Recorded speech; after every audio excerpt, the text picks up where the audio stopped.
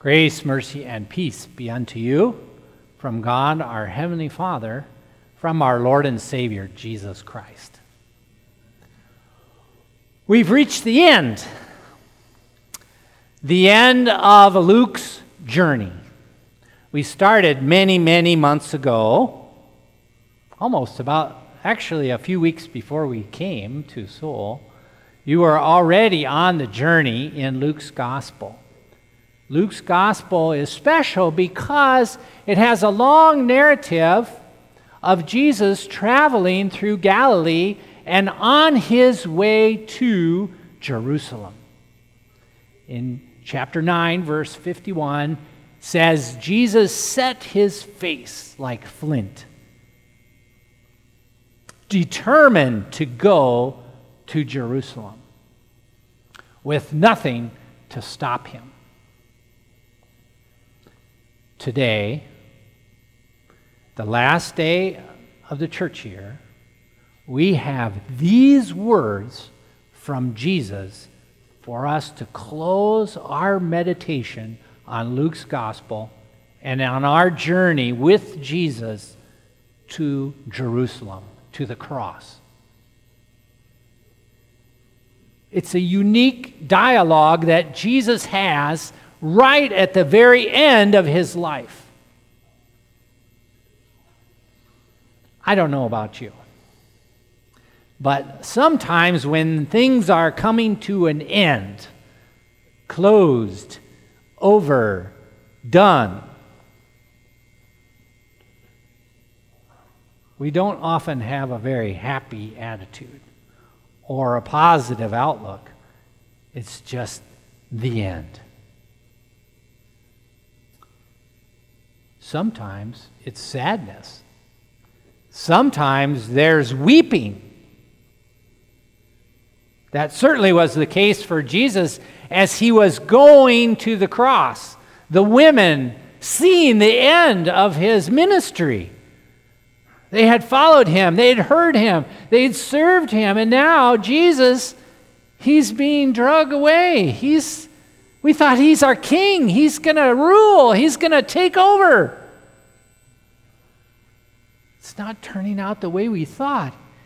He's carrying a cross. And they're crying. They're weeping. Maybe you can relate. You've, I'm sure, shed tears over something that didn't happen as you thought it would. Didn't come out the way you wanted it to. Didn't really reach the potential or the goal or the dream you had in mind. And yet we also know we have some things coming in our lives, our own end, our own death. And it's kind of scary to think about.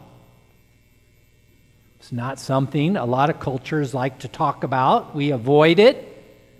We come up with ways to get around it, right? Come up with phrases to not mention it. Death, dying, the end, final.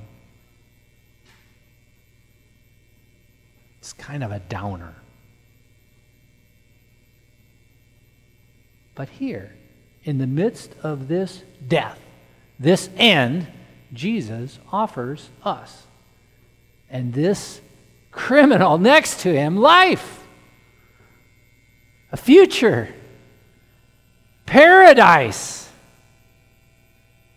all of heaven, galaxies, beyond all wonder. Why? Malachi, I don't know if you kind of resonated with those words that we read from the Old Testament. He kind of saw it the way it is. The people that work hard and try to do the right thing, they often get the short end of the stick, don't they? It often doesn't turn out really well for them. In fact, The guys that cut the corners or do this or do that, they seem to be always the one getting everything. And it's the one that's trying to follow the rules, do the right thing. Wow. And yet, here we see in Jesus what it really means to be the King of the Jews. And for us to contemplate right now why Jesus didn't heed the calls for him to come down. If you are the Christ, if you are the chosen one, well then, come down. Come down from the cross and we'll believe in you. We'll all believe in you. Now, maybe you don't think that's very tempting, but it's certainly way easier, right? Jesus just show us his power and his might, and we will believe. No questions asked. Right? But we won't love him. We won't know his love for us. We won't know what it means to be a sinner and forgiven. And so he stays on the cross. I think, to me, this is what really spoke to the second criminal. Watching everything going on and hearing all these titles, King of the Jews, the Christ, the chosen one, and yet Jesus isn't coming down. Why isn't he coming down? Why does he stay on the cross? Why did he determine to drink the cup of wrath? Why? Is it possible he's doing it for me? Is it possible he's dying for me, for my salvation, to forgive me my sins? Could I be so bold to have, with my last breath, a prayer, a plea? Jesus, remember me. You are going into your kingdom. Your kingdom is coming, and I want to be a part of it. I want that more than life itself. Right? He didn't say, get me down. I'm getting what I deserve. I know it. I've come to a realization that I deserve even worse. This isn't even the worst of what I really need. And yet, Jesus, remember me.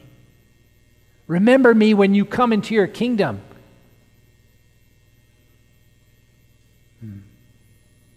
It is precious for us that at the end of the church year, we have Jesus' own words to us.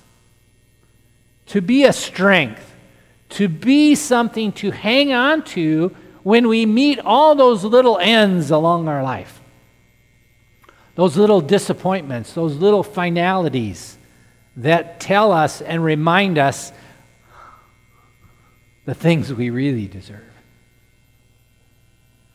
Today you will be with me in paradise.